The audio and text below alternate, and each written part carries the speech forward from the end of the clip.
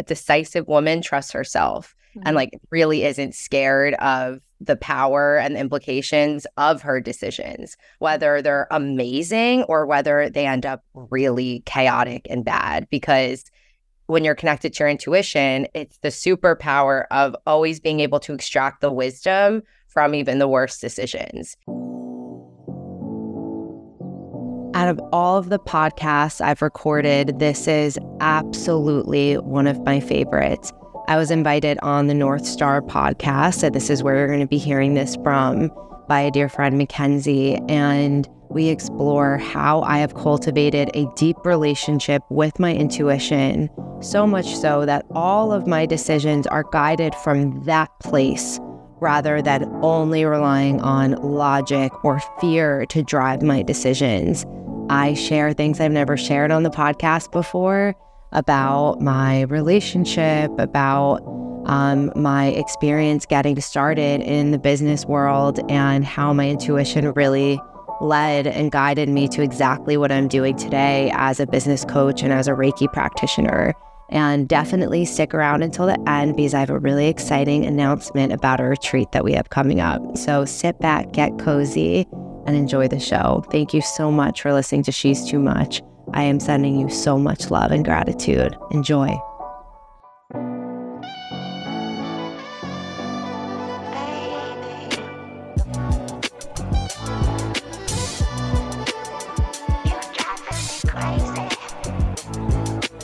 I'll call her like little Sammy, was just really like a free spirit, like really marched to the beat of her own drum, kind of head in the clouds, which I thankfully have learned to work with over the years and learn to be a little bit more grounded, because I definitely love to live in a dream land.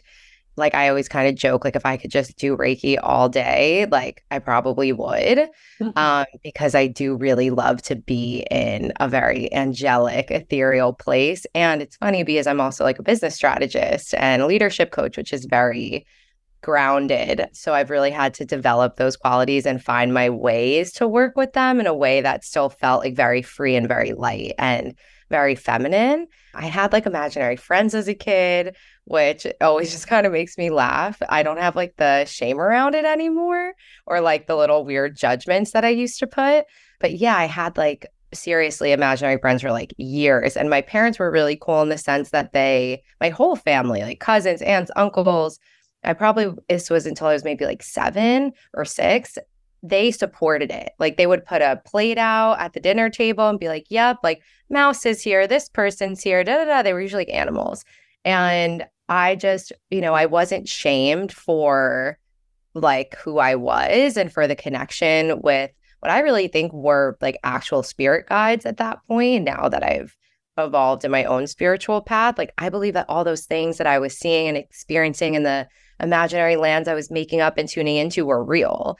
And so I would say how that informed me now is that like I still like very much believe in magic. Like I don't see like little like Stuart Little kind of mouses in front of me here with you today, but I definitely have developed like my clairvoyance and my clairaudience, and I've done so just from an adult standpoint. So she's very much still active in me.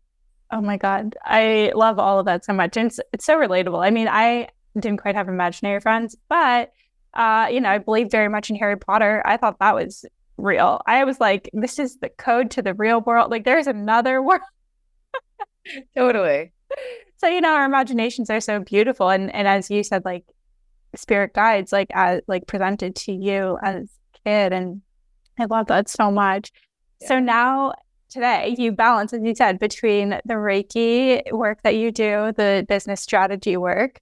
How do you do that? What does that look like? What is I don't know if you have a day-to-day. Is it different every day, or how does it all look? It is pretty different every day. There's definitely core themes in it, which actually do represent, I would say, both sides. And my company's name is Zen Boss. Mm-hmm. And so like when I named it that 6 years ago, I had just like dipped my toe into meditation and mindfulness and like a little bit of Jack Cornfields and Michael Singer and Untethered. So like, the like spiritual starter pack of wanting to quiet the voice in your head and start to like live more from your heart, etc. And I picked that name. And now 6 years later, I still realize I know nothing about Zen and it was so little about what it really means to live like really with an open heart. Yet I have those daily practices that keep me in that space of compassion and of love and of Reiki energy. And naming my company that all those years ago, it was like the best thing I could have done for myself because it was actually like an aspiration that I had, not really necessarily anything I was living. Like I was living far from like what a Zen boss would be. I was like burning out, working for a startup right before that, and was bringing a lot of those like very hyper masculine, bro-y mentality ways of growing a business into my work as much as I didn't want to. And so the name actually ended up being like a compass for me to like work towards how do I actually be that person who doesn't get flustered when the deadline's coming up, who like really, is comfortable extending deadlines, who really does meditate in the morning, who really, does breathe with her clients at the start of a call and like does so for them, but also does so for myself just as much. And so, yeah, it's been an evolution of finding what that balance means. But I would say on the day to day, it's the constant balance of it. It's like noticing how far I'm pushing myself, because sometimes it's really fun to work and it's fun to strategize and it's fun to create content or write or whatever it is. But, there's something in Tao that, always leave a little in the reserves. And that's something that I'm really working on is like, how do I push back? Maybe push back isn't the word, but I'll say push back on the culture that I was raised in to like go harder, like Tony Robbins, one more, like push yourself until the end, like very berries, like just go until exhaustion, and say like, no, like actually the key to the life that I want to live is always leaving a little bit for myself so that I can actually live this life that I'm really enjoying sustainably for so long. Yeah. And especially being in New York, I can only imagine how important it is that you're connected to that why that you have for yourself. Yeah. I always say like, I think people come to New York to feed their ego or to try to dissolve it. And if you are centered in your practices, and like, for example, the first month I was here, I was going out like 3 times a week to jazz shows and dancing and museums and dinners, spending a ton of money eating out, like every meal, coffees, matchas out, baked goods. Like you can walk out your door and spend $100 and just be so stimulated all the time. Now it's been some months and I'm like cooking 95% of my meals. I'm like really into my practices. I got off of coffee because the energy here is so intense that you just really have to like open a window to feel it, especially if you're a really sensitive person. And so I've just realized, though, if you're grounded, it's such a beautiful place to live. And I feel more grounded than I ever have because the contrast of my internal state and the chaos outside my window, it's amazing because it makes you realize like, wow, like I am in my own little bubble, my own little home here. And I get to like watch this wild, beautiful madness unfold as I'm in my protection. And that's kind of just how I feel in life. And this is like really good spiritual school because I can be around people who are like bugging and I'm good. Like I can see it, even if it's directed at me, which is rare, thankfully, but I can be in my protection, in my love bubble and stay connected to myself. So New York has been great for that. It's like, really? Yeah. Protected? Like, okay. I love that so much. I mean, I'm such a fan of New York. Every time I go there, I feel so good. I actually don't even leave that. A lot of people leave being overwhelmed in all this. And I'm like, I love it. I feel like I could stay. So I love hearing that because not a lot of people would describe it in that way. And that is probably what it is. Like you can be within yourself. You don't have to let the whole city, like, take over your field, like your energetic field. Like you can just stay still within it. Totally. Yeah. Yeah, absolutely. Wow. So so what was it like? This timeline, like you were stressed, you were burnt out. Where were you then? Like, what did life look like? And how did you know it was time to change things? Yeah. So it's actually quite interesting we were talking about potentially exploring indecision Yeah. and how, sometimes like the universe makes decisions for us and sometimes we got to make decisions on our own. And I would say, thankfully, I wouldn't have referred to it as like a gift then, far from it, but the universe definitely made the decision for me to leave my really only job I've ever had other than working for myself. And at the time, I was running a startup in Gainesville, Florida. So I went to school at the University of Florida. And I had come across these like two older men. One was a naturopath, one was a chef. And it was like one of the first times my intuition like really started speaking for me. Like there was really no, like things just started coming out of my mouth. And I was like, what the hell? Like, and I had to rise to the occasion. I met them and I was like, do you need an intern? They were making these amazing adaptogenic soups before like the hype of reishi and, all of these amazing herbs that I feel like are so commonplace now. And I was like, do you need an intern? They were like, yeah, sure. And then I was like, I would love to rebrand your whole company. And then I'd get home and I'm like, what am I doing? Like, I have no graphic design skills. I'm like a junior in college. And then I'm like, I would love to do this. I would love to run your social media. I would love to write you a press release. And then I would just go on Google and like figure out how to do all these things. And they had one investor who just like loved their company. And he ended up being a great mentor to me. He had like a huge hundreds of millions of dollar exit and was just an older man investing in these small businesses in Florida. And he was like, you're doing really great. Like, I'll invest more money if you can get the sales up this much. I'll invest more money if you can secure a contract with this grocery store chain. And I'm like, what? So it just became this really fun little game. I ended up becoming the CEO and worked with them for over a year and was going all around Florida raising hundreds of thousands of dollars. And I was petrified and absolutely had no idea what I was doing, but I loved it. And my ego definitely loved it because I was doing really well. And I was working legitimately 70 hours a week, drinking like 6 cups of coffee, like classic burnout story, rashes all over my body, hair falling out in clumps. Like it was not a good sitch. So you would think just from the health issues, I may say like, maybe not. But it really wasn't until my dad started developing some serious health issues that it was like the universe saying, you're done here. And in the moment where I was on the phone with one of his doctors, because if anybody's listening to this and has had a sick family member, you just think it's going to get better. Like, that's just what you think. Like, it's your best friend. Like, my dad really was, still is, like, my person. And you just think it's going to get better. It's going to get better. And then I remember I had one conversation with a doctor and he was saying like, yeah, he has stage 4 now renal disease. Like he can't really live without dialysis 5 days a week, et cetera. And my dad at the time was only 58. Oh. And he didn't say it, but it was like in between his words, I could feel like he's not going to be here for that long. And I just remember like that day emailing the founders and packing up my bags. And in a week we were out of Florida and moved back to New Jersey for a while. So, and also in that moment, I was like, I can never work for anybody again.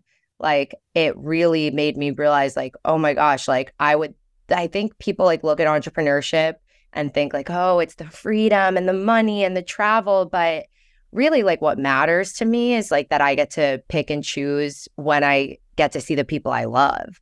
And like, if I want to be a mom one day, which I do, like, I want that freedom to be like, my baby's sick. I want to stay home, like, and I'm going to cancel my meetings because that's okay. I can.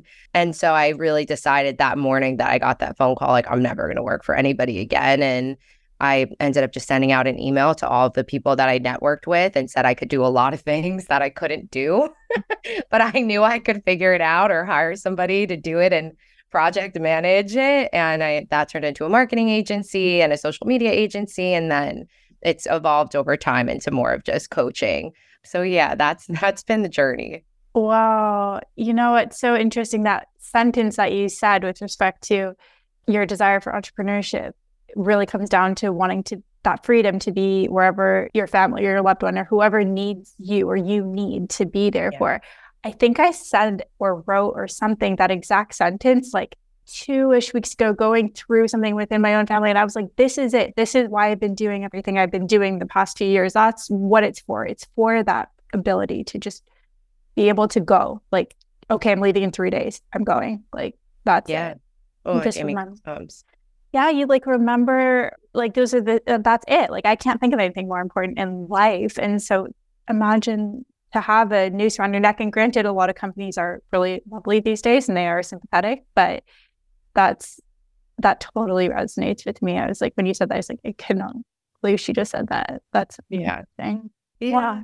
Yeah. So you went from there, and you, like, at what point did Reiki come in, and was there any, like, throughout this process, because we do want to talk about decision making, so to anyone listening, we talked about intuition's role as well in making decisions. So before we go to Reiki, actually, what difficult decisions have you had to make along this road, this entrepreneurial road? And can you speak to how you've, like, had to bring that intuition into that process? Yeah. So, oh my gosh, I feel like if you want to get good at making decisions, like, just start a business. Or honestly, if you want to get worse at making decisions. But honestly, it's like, I always say to new clients, like, the best tangible skill set that you can develop is decisiveness. And a decisive person, and like, I'll specifically also speak to, like, a decisive woman trusts herself and, like, really isn't scared of the power and the implications of her decisions, whether they're amazing or whether they end up really chaotic and bad. Because when you're connected to your intuition, it's the superpower of always being able to extract the wisdom from even the worst decisions. And that, to me, is like how you lead a life and lead as a leader with faith. And if you can always see the lesson and the wisdom in it, and also know when there is a path that you could take that you've already extracted all of the wisdom out, and say, I've already learned these lessons, I'm not going down this path again, then you become a really, really good leader. So, I mean, the biggest decisions, leaving the company was an easier one, because I was like, I have to do this, right? I would say, I'm trying to think, let's feel into, like, what really big decisions I had to make. I mean, I started with social media, and it was, like, very lucrative off the bat, because people hate doing their social media, but I hated doing their social media. Like, I'm all down for a strategy session. I do VIP days where we map out all your content and do all of it. I don't want to post for you. I don't want to post for myself. Right. I don't want to be involved in it. I really don't. But I did it for probably 2 years. And I was building websites and doing all of these techie things that I really didn't want to be doing, but thought I had to because, of my age and lack of experience and all of these things. And so I remember when I decided to shut that whole side of the business down.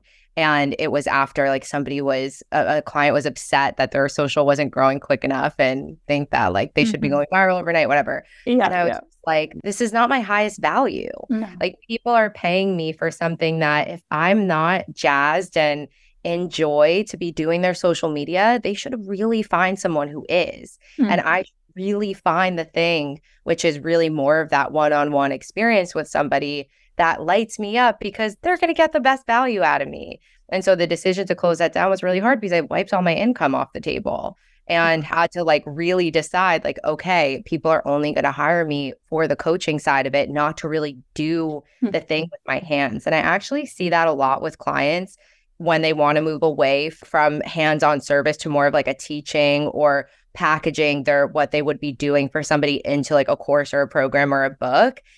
It's really hard, because we put so much value into what we can produce rather than just who we are. And realizing that a lot of the incredible wisdom that we have, sometimes it's just our energy.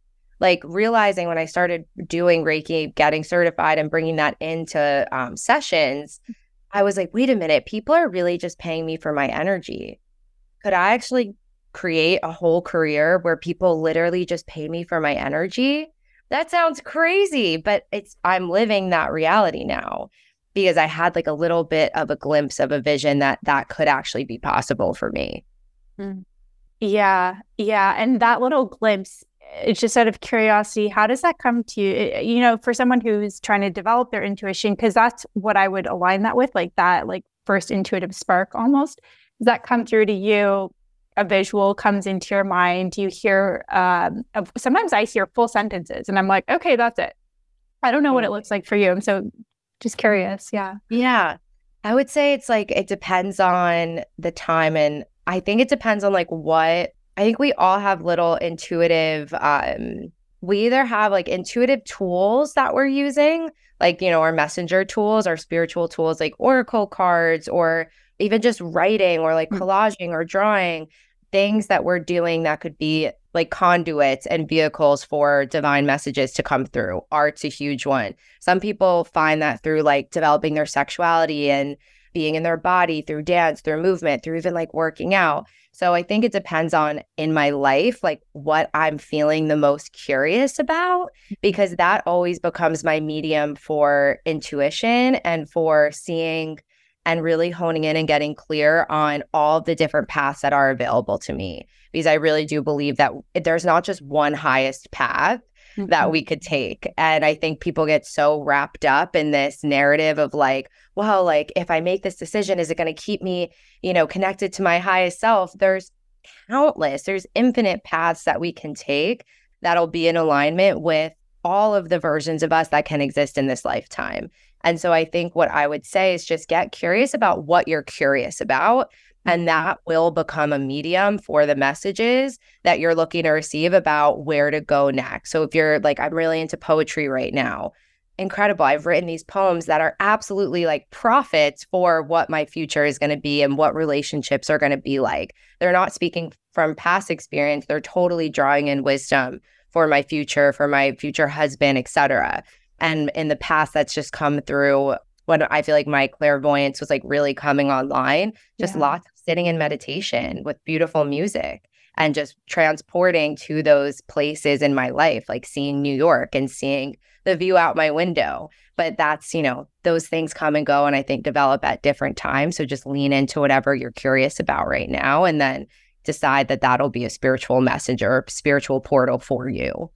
Yeah, that's incredible. And what barriers, let's say, do you notice that people have with that? Like, is there a fear of trusting the self, a fear of trusting what comes through? What difficulties do people encounter with this process? Oh my gosh, so many. I'm like, which one do we pick? Your audience is mostly women, yeah? Mm-hmm. Okay. Yeah, so, late 20s to mid 30s, around there. Awesome. So I would say we'll get a little nerdy. I'm going to reference it was like a Harvard Business Review paper. And this is probably not going to be shocking to anybody, but I like to share these things because it's the reality that we live in our society. And I think when we have a true awareness of how we downplay our gifts and our greatness, that we could stop doing it and also call out our friends when they're doing it or our clients. So there was a study done and basically the results, it was around like confidence in men and women and why men's voices get heard and get trusted more than women's do. And so essentially it found that women are way less likely to talk about what they're good because if they talk about what they're good at, they're feared that they won't be liked. And then also that men are more likely to minimize their doubt in themselves, where women are more likely to downplay their certainty.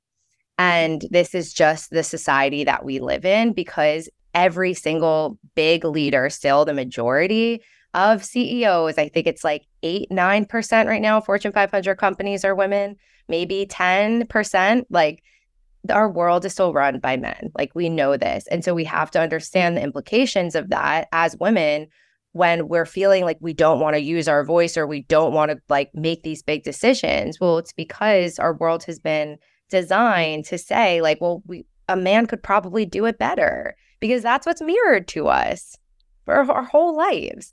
And so it's really the decision to say that I can embody this confidence before I'm confident. And that doesn't mean like, saying that you can speak Spanish on a resume when you can't because you're hoping that you're going to Duolingo yourself in a month, right? But it really does mean literally practicing what it feels like to be that confident, like in your body and really getting attuned to the frequency of that confidence within yourself. And then you got to act on it. And you have to allow yourself to put yourself in positions to make decisions and realize that even if your decision has negative implications for you and for other people, like for a team, trust in yourself. If you have love in your heart and you really mean to do things with good intentions, that even your worst decisions are a part of other people's journey. Like, I really do believe that now. I think especially women, because we are so caring, we are so compassionate, we are so empathetic, we're so worried about disappointing people and worried that our decisions as friends, as mothers, as girlfriends, as leaders could have negative consequences. So what do we end up doing? Nothing. Or we end up doing all these other things that we actually don't want to do because we're worried that it will make other people uncomfortable or it'll disappoint other people. And I actually think living with this mentality that our decisions could bring discomfort to other people. Like if you say you want to move, but you're worried that your family's going to be upset, or you want to, be an influencer, start a business, but you're worried about how your partner is going to feel about it. You protecting them from their own discomfort and needing to see the insecurities in themselves of why you living in your truth makes them so uncomfortable. I really do believe I'm giving them a gift now. Like that's just my belief system, that if I'm acting in accordance with love and with truth for myself, even if it's making somebody uncomfortable, let that shit rise. And sometimes that's what a leader does. Somebody who trusts themselves activates stuff in other people. And then it's their journey, it's their decision if they want to look at it or not. Oh my God. Yeah, that is so brilliant that you said that. It's so true. And I've noticed that within myself. It's something that I need to sort of practice because, growing up and as you spoke to, like with everything with respect to women and maybe being a more extreme case, but like even things like, if I was with my dad or with my boyfriend or with someone and like I chose the movie and then I would notice, oh my God, okay, I'm noticing how they're reacting to this movie. Very like simple example, but like I would notice what, and then I would be like, whoa, Mackenzie, actually just pull back. Like you don't need to monitor their reaction, monitor their interest, monitor blah, blah, blah, to basically ensure that, as you said, that they're comfortable in this situation. But it's a practice because it's still taking actually with certain things like time, right? I could not relate more to what you just said. And it shows up so much in every area, like picking where to eat. Like, oh my gosh, I picked this place. They don't like it. Oh my gosh, I didn't know she was gluten-free. There's like nothing on the menu. And then all of a sudden, your experience is trash. And then really, like, why people love you is because, and when they get to connect with you the most is when you're comfortable in yourself. You really can't be present with somebody who's in their head worrying about monitoring the experience. We've all been that person. We've all seen that person. And it's so uncomfortable. And it's like they put up all of these walls, like because they're not even allowing themselves to be in themselves, which really, more than anything, like your dad and your brother just want to spend time with you. Totally. They just want to be with you, like that's really what it is. So I agree. I try so hard. And I think in my partnership that showed up a lot, was like monitoring his experience and his comfort, totally at the sacrifice of my own. And then realizing, and I think he said it to me one day, like, hey, I'm a grown man.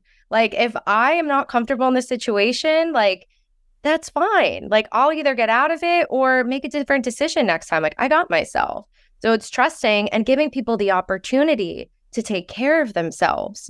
And also to learn, like, damn, maybe I'm not really that into rom-coms. Like, she's picked this the last 3 times.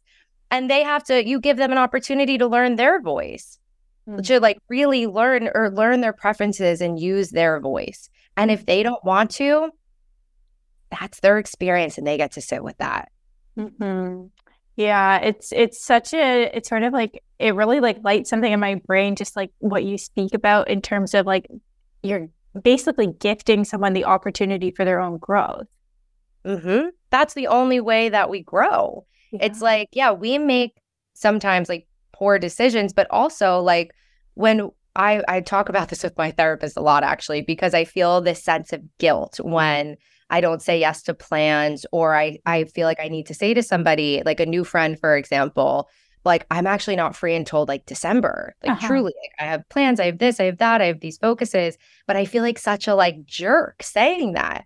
And she was like, why? And I was like, because I don't want to disappoint them. And she's like, it's not your responsibility to protect everybody. And also, yeah, they're going to feel a little let down. They're going to get over it. Like, you're just a new friend. And I'm like, you're right. Like, they're going to feel disappointed for 5 minutes that I can't hang out with them for a month. They're going to forget about it in 5 minutes. Like, but I'm sitting here for half my morning feeling so bad.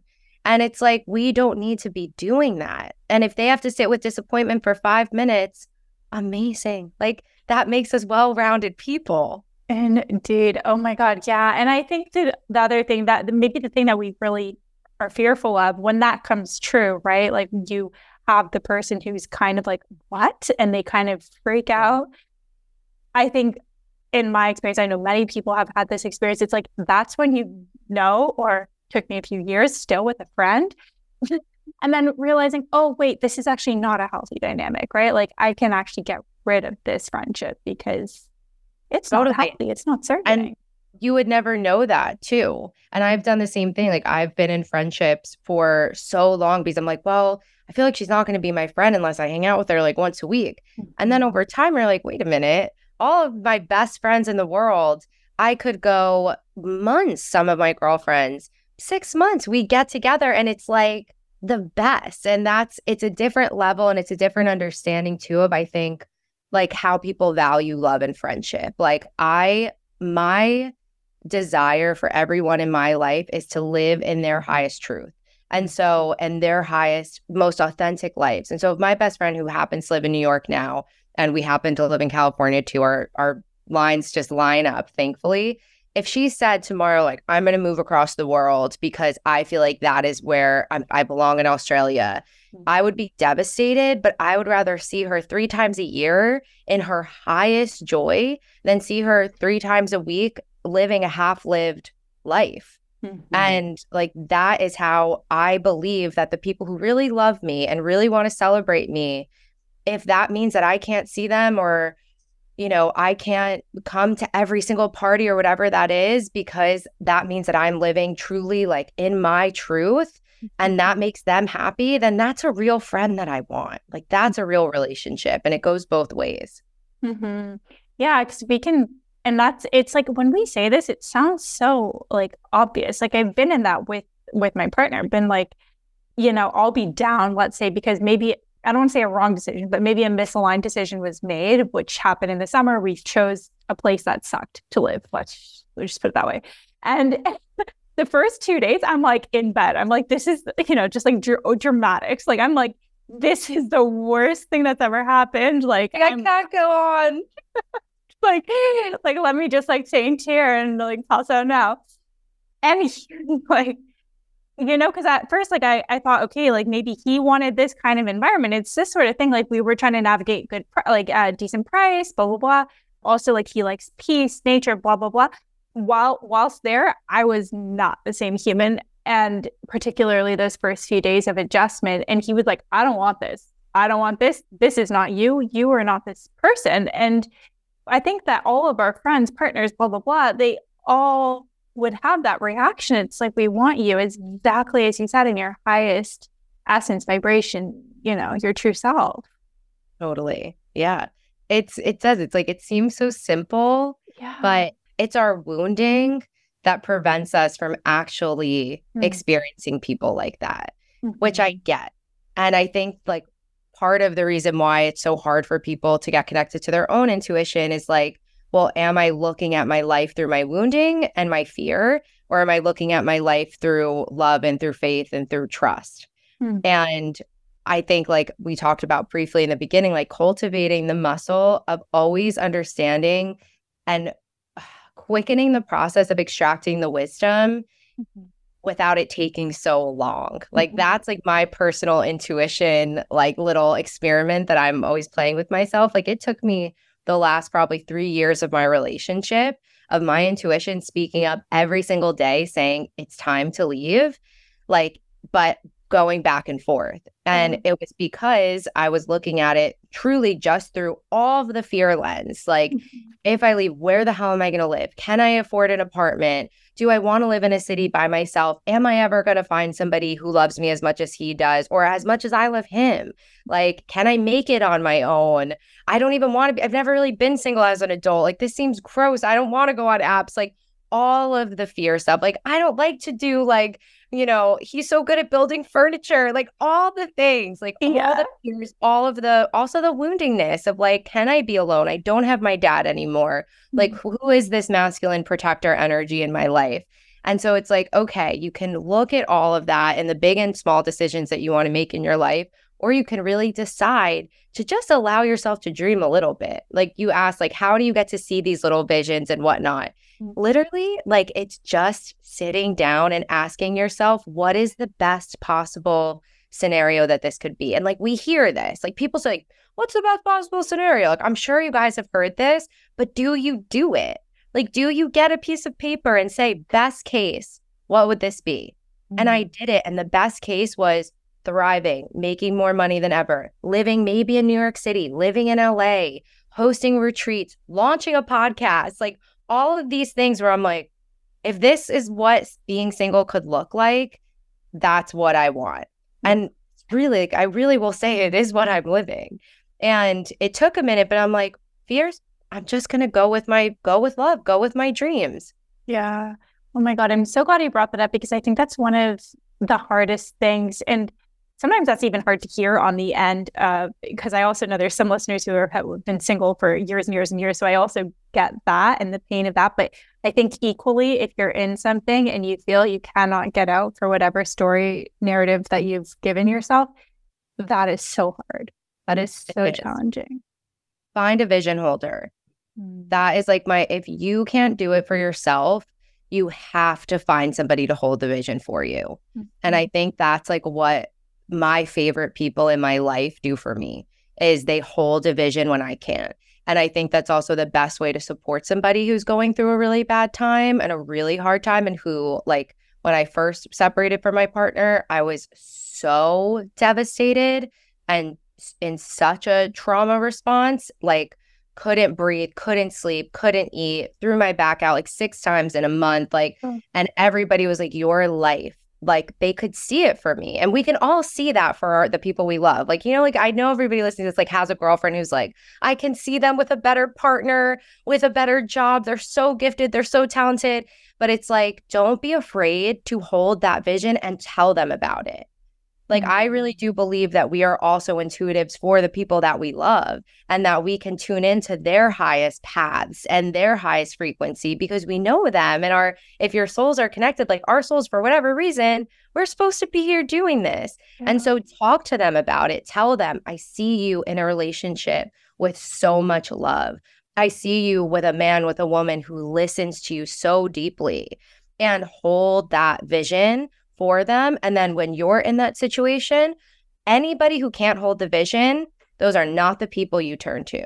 Yeah. And if they probably can't hold the vision because 1, they're not articulating it to you. They're mirroring back your fears. And 2, their life in that specific lane, whether it be you're struggling with, you want to leave your job, you want to leave your partnership, you want to move across the country, you got to be specific about the people that you go to. Because if they're in a relationship that isn't lighting them up, they're not going to hold a big, beautiful vision for you likely. Some people can do that because they've accepted that their path in this area of their life is what it is. But really find those people and tell them that you need them there. You need them and lean on them and accept that help and open up your heart to it because, like you can hang on to that for a long time until you start to believe it. Thank God my sister and my girlfriends all said, you're going to be fine. You're going to learn how to take the subway. You're going to find a place. And I was like, really? And now I'm like, okay, cool. I believe it.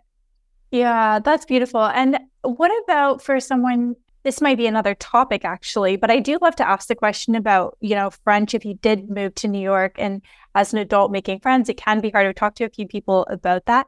Have you gone through the process at all in the past while of making new friends? And And or do you just have any advice about that for people who are like, I don't have any vision holders in my life. My friends kind of suck or whatever the reality is. They're just smaller thinkers. Gosh. I'm so happy you asked this question because I'm actually obsessed with friendship topics. I'm like, one of the 7 Google folders that I have is a book on friendships. So I'm like, yes, let's talk about friendship. So not so much. Well, I'm definitely pulling out these tools here, but thankfully, like I have a couple of girlfriends here already, which obviously one of the easiest ways to make friends, just as like one of the quick many ways, is to just ask to be introduced to people. So even if a friend of yours doesn't live in the city, like when I moved here, all of my friends in like Austin, Florida, California, they obviously knew I was moving to New York. And I said, do you know any incredible women?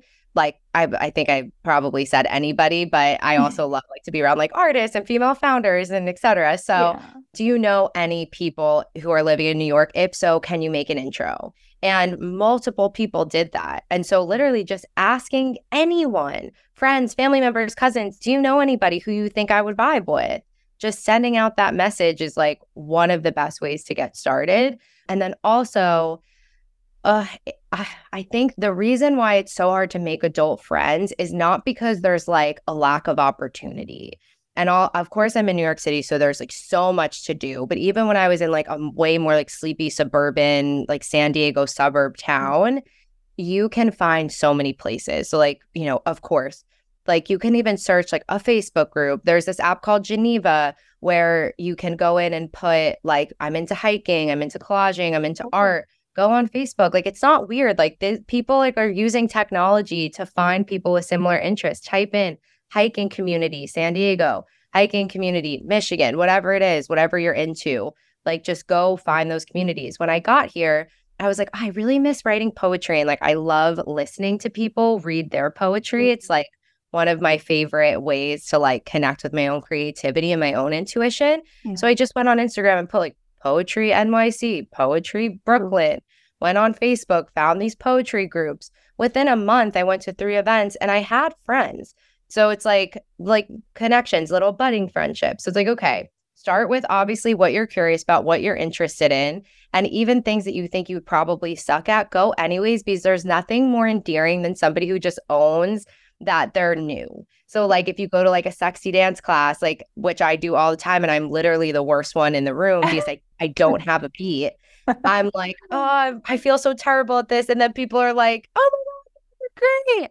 So just own it. So go follow your curiosity, find those communities. But then also it's like the really hard part is speaking and actually saying, hi, my name's Sam. If you just moved to a new place, and when I say just moved, you give yourself a year window. There is nothing like saying, I just moved here. People will open up to you in a way that like they won't if you don't say that. So like everywhere you go, the coffee shop, the yoga studio, the grocery store, oh, I just moved here. The reason for that is that people love to be helpful. So immediately they're going to be like, oh, what neighborhood do you live in? Where are you coming from? And it's a great way to like open up into that like beyond small talk. And then also, it's just about saying, hi, I'm Sam. Like, have you been to this class before? Hi, do you live in the neighborhood? Like, come up with these little one-liners, and then you're going to see if the energy's there. And if the energy's not there, that's fine. But don't get discouraged. Like, you practice that every day. Last tip I'll give is compliments. Like, cultivate the ability to give a genuine compliment, because nothing lets people's guards down, especially women, than giving a compliment, because we walk around thinking that we're being judged. Like, that's the reality. If anybody's ever experienced another person looking at them without a smile, we think they're judging us. Oh my God, my acne, my hair, my skin, my mustache, my cellulite, like outfit's weird. Like, that's where our brain goes to. And so it's the practice of looking at people and having the confidence to say that trench coat is amazing, or, oh my gosh, like your eyebrows are incredible, or, oh my gosh, the way that you led that meditation at the beginning of the yoga class was like the best part of my entire week. Like, you have such a gift for it. Thank you so much. Practice. Yeah. Oh my God. Yeah, that's so true. I was just thinking that drenched something up for me when you said meditation of going to yoga retreats. I think that's the main hub where I've met like a huge group of new people kind of all at once. And I felt like I was in high school again. But exactly that, what you just said is exactly it. Like, is that thing of being of that compliment. It's so amazing when people start to open up and they're like, yeah, like, where are you from? Like, if it's visible that you're not from there, or they just, I mean, it's so beautiful when you see people start to sort of like, it's like a flower opening and you're like, you feel that like warm connection, like that, like, yeah, just that energy formed between you two. And speaking to a Reiki master, actually, I know you know that. And I love that you said that. That was the best answer anyone's ever given, by the way, the friendship. But Thank you. I've thought about it a lot because I really do. Like, I love making friends. It's my whole life. Like, I want to make as many friends as I can and watch people blossom. I love that you said that. And it's really cool because if you get into the practice of that, your entire outlook on the world changes. Because I have seen even like, there's these memes in New York City about hostesses and hosts and hostesses. I don't know how to say that. Yeah, hostesses. Hosts. I was a hostess. I don't know. The people at the front of the bougie restaurants in New York City. Yeah. There's these memes. I don't know if you know, but it's like that they're cruel. Like stone face. Like if you go on TikTok and you put like NYC host or like hostess, it's hilarious. They're like, they'll like answer the phone and they're like, yeah, no, we don't have a reservation until next year. Like just like hilarious. They're like, do you know so-and-so? Well, then you're not getting in. Or just like completely ignore you. And like, it's this like cool girl. Like they're all dressed in black. All of the hostesses are like drop dead gorgeous. It's the Sex and the City models. Episode. Do you remember that? Yes. 100%. 100%. Yeah. So it is kind of like that. Like I've had people come and visit and they're like, oh my gosh, I feel like this waitress hates me or this host hates me. And I'm like, they don't. They're actually really sweet. It's just sometimes in New York, it's like people develop a more hardened demeanor to like protect themselves. And like also when you're a host, like you've been one, you're like at the battlefield of people who are angry, starving. You're seeing people at their worst. There's like nothing worse than people who are hungry. No, like, it's like being customer service place. It's the worst. Exactly. So it's like, I think they just have this shell and it's really fun to live here because I always find a reason to vibe with them. Like always, like either we'll laugh about my pile of supplements that are like on the plate next to me. And she's like, oh, I see you. And I'm like, yeah, I know, supplement life. And then we're laughing. We're like, it's complimenting her outfit if I genuinely think that. And it's so fun to get into the practice of that because I don't ever look at anybody anymore and be like, she looks like a bitch. Like, oh, she looks like she's like really rude or like, damn, this waitress is being a jerk or whatever. I never think that. And I hear people say it all the time. It's like, that's just not true. Yeah. They just haven't maybe had a genuine connection with somebody yet today. Yeah. And like, you can be that for somebody and then see this whole other side of them. And then also see the whole other side of like the world that you live in. And that's also easy gateway to then start to make a friendship. Yeah, absolutely. Oh my God, you're such a beautiful speaker. Like, no wonder you have a podcast, the She's Too Much podcast. Like, I feel like anything I throw at you, you could just give the most beautiful answers. So thank you. I'm like torn right now. Do I ask you to share? Maybe we'll do both. First, I'll ask you as we get close to the end, if there's anything else that's coming up for you that you do feel called to share. And then I do want to talk about your podcast. So that's a separate. Yeah, let's talk about the podcast. Yeah, okay. Let's hear about the impetus, like, because I love the name and like the why behind it, and then where people can find it. Totally. So I really like to talk. No, you're so good at it. So it's good. Talker, always have, and I love to talk as much as I love to listen. Truly. So I am like insatiably curious. And I feel like the podcast for me was like the perfect medium to really sit down with some of these concepts that have really been on my heart. Like, why do women apologize 10 times more than men do? And like dig into the research of it. Like, why do I feel like I can't trust myself? Like, what are the reasons for these things? And then also, like, what a great excuse to, as you know, invite people to be in these incredibly potent, intentional portals to have really deep, meaningful conversations with people who we find inspiring or interesting in some way. So always really wanted to do the podcast. but wasn't sure about the lane. Like, do I want to make it very like practical, how to grow your wellness business, which I have another podcast coming out next year that'll be more of the strategic side of like really how to grow the business. But I felt like that's what I should do. Because I was like, that'll really complement my business and my courses, but that's not what I really wanted to do then. And so it took like some years, truly. I probably thought about wanting to launch in like 2018 and just kept feeling like now's not the time. And then I remember I had like two of my girlfriends over and we were eating dinner. These are like really close friends to me, but it was about I would say maybe like 7 months after my separation from my fiance. And I had never told them like the full breakup story before. And we just kind of got into it. And we're sitting there and all crying and just like, oh my God, like it was a rough, rough breakup.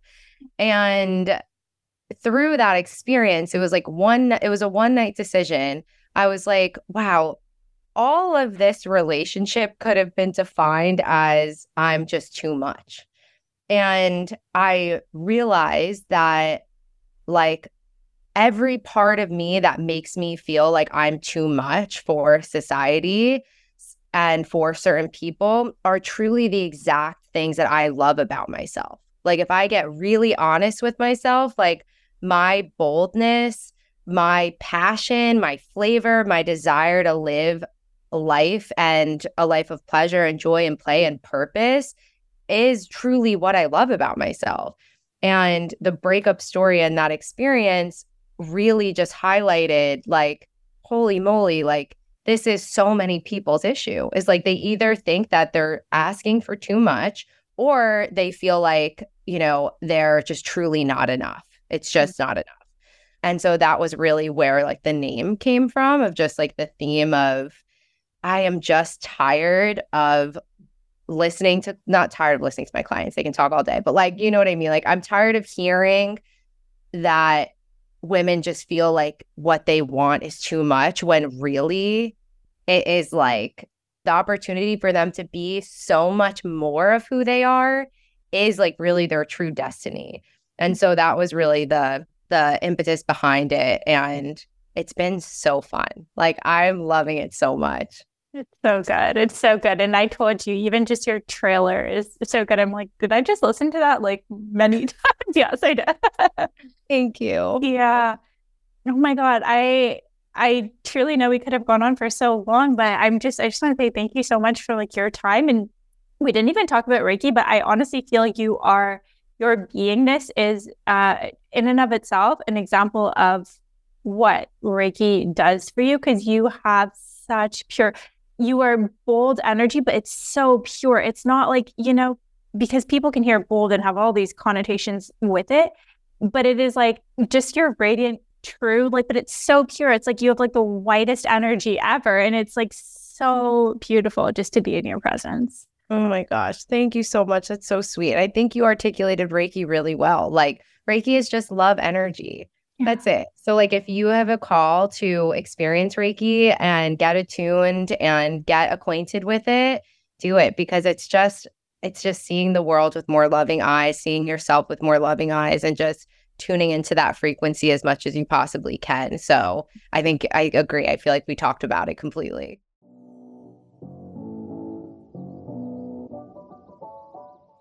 Imagine you arrive to a luxury home in the middle of Joshua Tree, California.